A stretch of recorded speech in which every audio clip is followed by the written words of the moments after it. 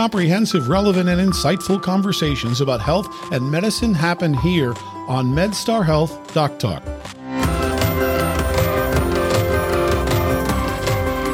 Diabetes affects 34 million Americans and is growing yearly. Because of their disease, many people with diabetes will struggle with wounds that just won't heal, sometimes resulting in amputation. But according to the CDC, as many as 85% of potential amputations could be avoided with advanced treatment such as hyperbaric oxygen therapy or HBO. Here to talk more about this is Dr. David Zachary Martin, Regional Medical Director of the MedStar Health Wound Healing Institute here in Baltimore. I'm your host, Mike Hsu. Welcome to Doc Talk, and Dr. Martin, welcome to you. Thanks for having me, Mike. So HBO, hyperbaric oxygen therapy, how does this help people? As you and I sit here, we're breathing air, which has about 21% oxygen in it. If somebody brought in a face mask for us, they could get us breathing 100% oxygen. But the way that oxygen is delivered to different parts of our bodies is through the cells in our blood. And even the cells are limited by how much oxygen they can deliver when we're breathing 100% oxygen. By using hyperbaric oxygen, that's where we pressurize the body. We can force the oxygen not just into the cells, but into the fluid of our blood and dissolve the oxygen and substantially increase the delivery of oxygen to other parts of our body that need it. Well, both at that time or any residual effects that stays with them for a little bit longer? Or? Yeah, good question. So it happens in the moment and for some, an hour or so after the treatments and then slowly dissipates. But there are other things that happen with that oxygen treatment. The most obvious being the delivery of oxygen, but actually it's the pulsing of that oxygen that can stimulate healing and new blood vessel formation in the body. So for some, and help me with this, for some wound patients, do some of them just get some oxygen? Does that help? Or if you're going to do that at all, let's put them in the hyperbaric chamber. Using just oxygen on a face mask or something like that really has not been demonstrated to be very helpful. So if we determine after all the treatments that we have reviewed with the patient that hyperbaric oxygen is going to be part of their treatment plan, we really want to get them pressurized and on a treatment course that'll last several weeks. And how long would they be in the chamber? So typical treatment is about 2 hours, and it's Monday through Friday, 5 days a week. A typical treatment course is 20 treatments, so you're looking at 4 weeks. Steady. Straight through, and really to get the best benefit, you need to stick with the program. So you're asking for a substantial commitment from the patient to be there, 2 hours a day, plus or minus their commute time. And it's going to be something that only somebody that can really commit to getting all the treatments would it be appropriate for. Are the patients at that point, though, they're looking for some relief because they have some wounds that are just not healing right? So is the take rate, so to speak, the people who agree to do this, is it relatively high?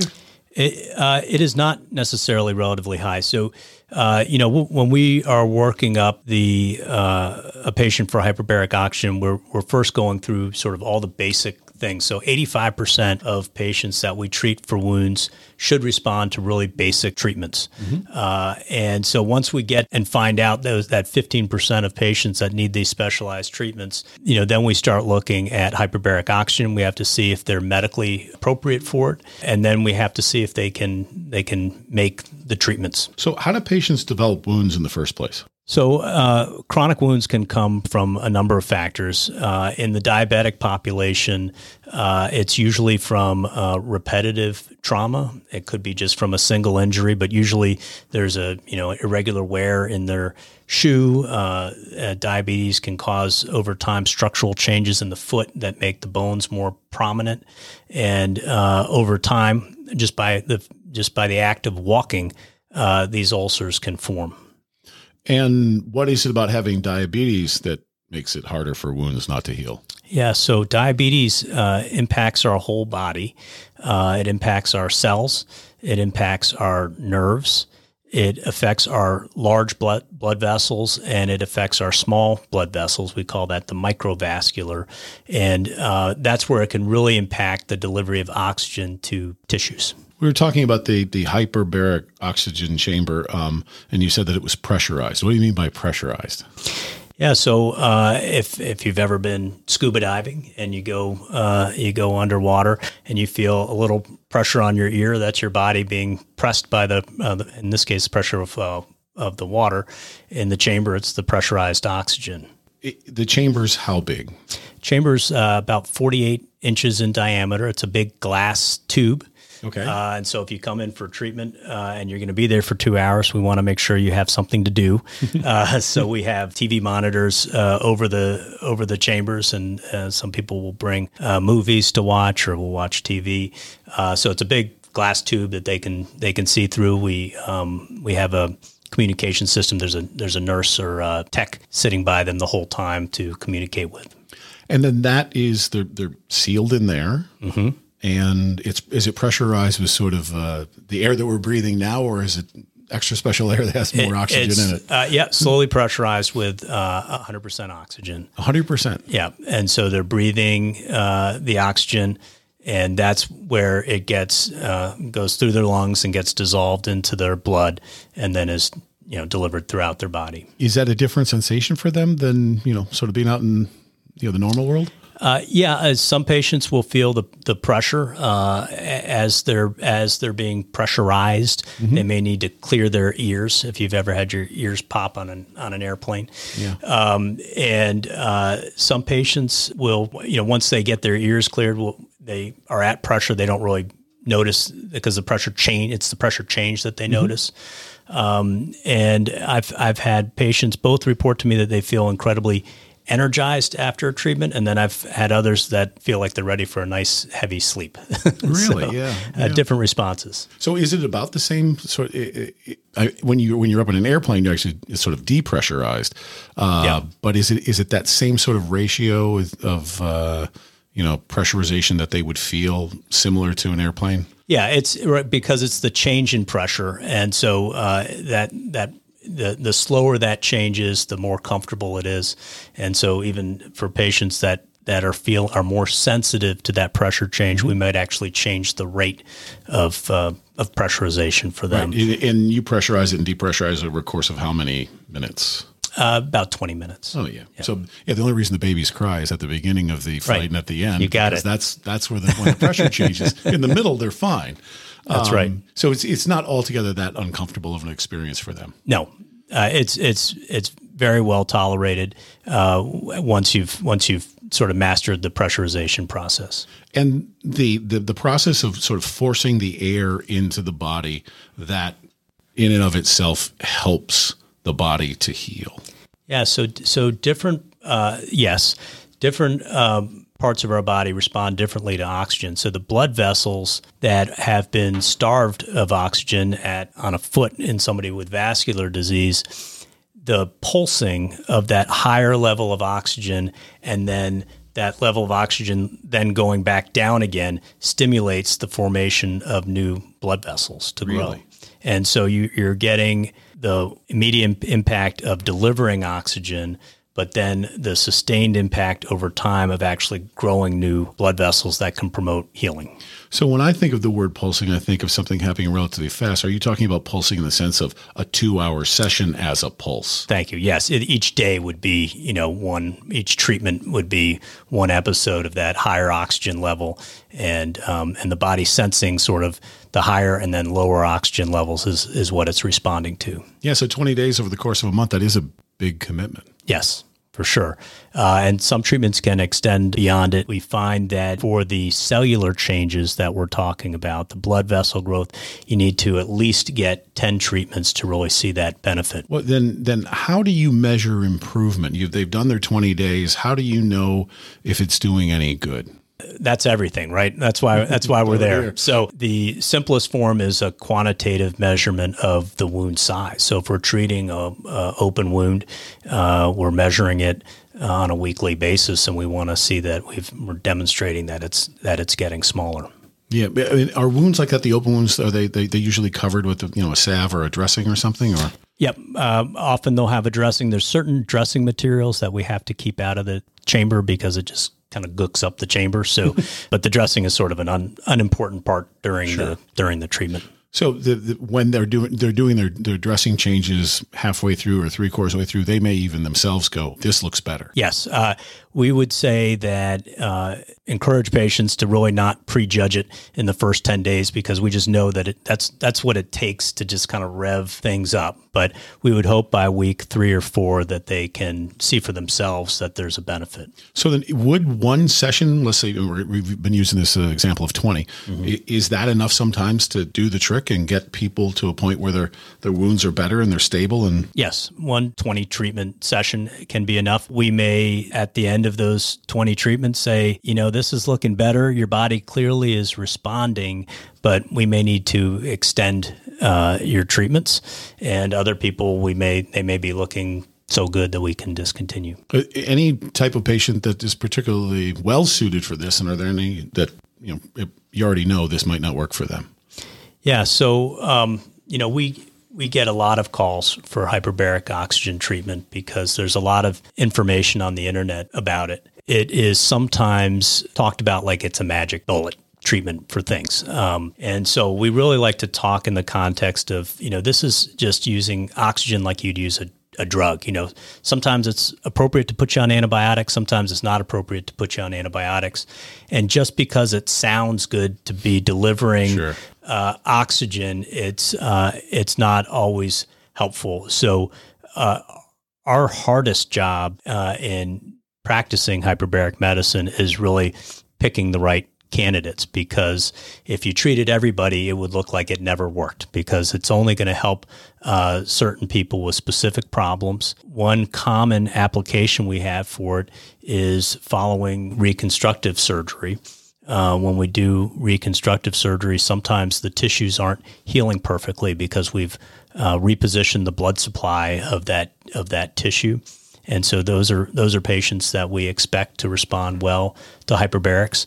The diabetic patients need to be really well-managed diabetics. They need to be getting great wound care, and other aspects of their care need to be good in order for them to see that benefit. So really finding the right patient, sparing the patients that aren't good candidates from coming to our clinic for a month for 2 hours is a benefit in of itself for them. When you say the reconstructive patient, you're not necessarily talking about someone with poor circulation or a diabetic. You're talking about a different kind of sort of someone who is average or normal in other ways. Yes. So it applies in both scenarios. So in the limb salvage patient or limb preserving patient who's had their blood flow restored and is now getting reconstructive surgery to close a wound, we will be altering some of that blood supply by doing the surgery. So those tissues can get compromised in that process. But even in procedures like breast reconstruction, where there isn't a chronic medical condition that's contributing to poor healing, you can experience poor healing, and that's due to alterations in the blood supply that are basically caused by the surgery. And hyperbaric oxygen can help those patients as well. What else strikes me, it's a limited resource, right? It's not like you have dozens and dozens of these, or is this a case where it is at different centers, or is there one place where you focus the attention? Yep. So we have 4 chambers. We're generally able to accommodate people that need this. So it's not something that we feel like we have to triage patients. If somebody's a good candidate, we're going to find a way to get them in. So has this been credited with saving any patients who come to the wound center from having to have an amputation? Sure. Yeah. I mean, so we're following these patients, except in the case of these reconstructive patients where you're sort of urgently getting them in because there's some compromise. For these wound patients, hyperbaric oxygen becomes this treatment that is offered after you've ruled out and implemented all these other things. So these are people that you've been really doing every evidence-based treatment that you know of, and you get to the end of your 30 days of treatment or 60 days of treatment, and you're not moving the needle enough, and that's when hyperbarics can have a role. So that is the next question, which is, at what point is wound care treatment plan with HBO introduced? And It depends, is what I hear. It depends, but the important thing is, when you're practicing medicine and you're in medical school, you get into the trauma bay, and the first thing that the trauma surgeon tells you is don't be fooled by the distracting injury, the thing that's staring at you. So, always stick to the basics of medical care. And so that's what it is with wound care. So I think if somebody comes in with a wound, and the first thing I'm thinking is hyperbaric oxygen, I'm missing a lot of steps in there. And most patients are going to respond to those basic steps and not need the hyperbaric oxygen. It's these outliers that benefit the most from it. It's funny you say basic, because in some way it's a very basic treatment. You're just talking about oxygen and pressure, but yet you're respecting all the other things you have to get there first. Yeah. You're right. When they're in the chamber, other than the pressure differential and their ears may pop or something like that, does the patient feel anything in the wound area? I don't get a consistent answer from my patients on this, so I don't want to be misleading in my answer. But yes, I've heard patients, they feel like it's getting better, and I don't know whether they're noticing that or not, or whether that's an impression. Fine, right? Well, it's really important for wound care patients to have a positive attitude about the process they're in, because living with a chronic wound is a terrible burden for patients. Mm-hmm. And so if that can be part of them getting better, then that's great. But we're really focused on sort of our objective measures of their success. I just want you to wrap up and run through again what it is and what it's used for and how it helps people. Sure, absolutely. Thank you. So hyperbaric oxygen is a method for delivering high levels of oxygen to tissues in the body. And we primarily use it in the wound center for non-healing wounds, either from chronic medical conditions or surgical wounds. It is also used for things like decompression illness in scuba divers. And we don't perform that at our center. It typically requires a slightly different type of chamber.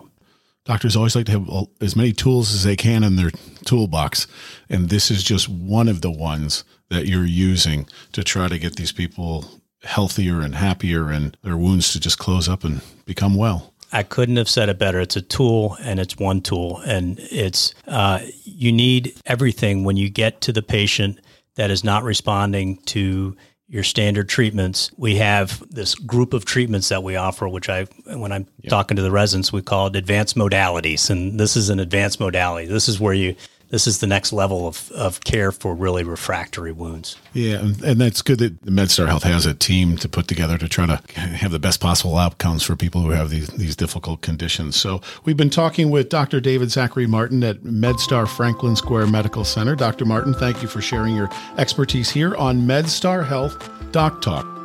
To request a consultation at MedStar Good Samaritan Hospital or MedStar Franklin Square Medical Center, call 888-83-WOUND, WOUND. That's 888-839-6863, or visit medstarhealth.org.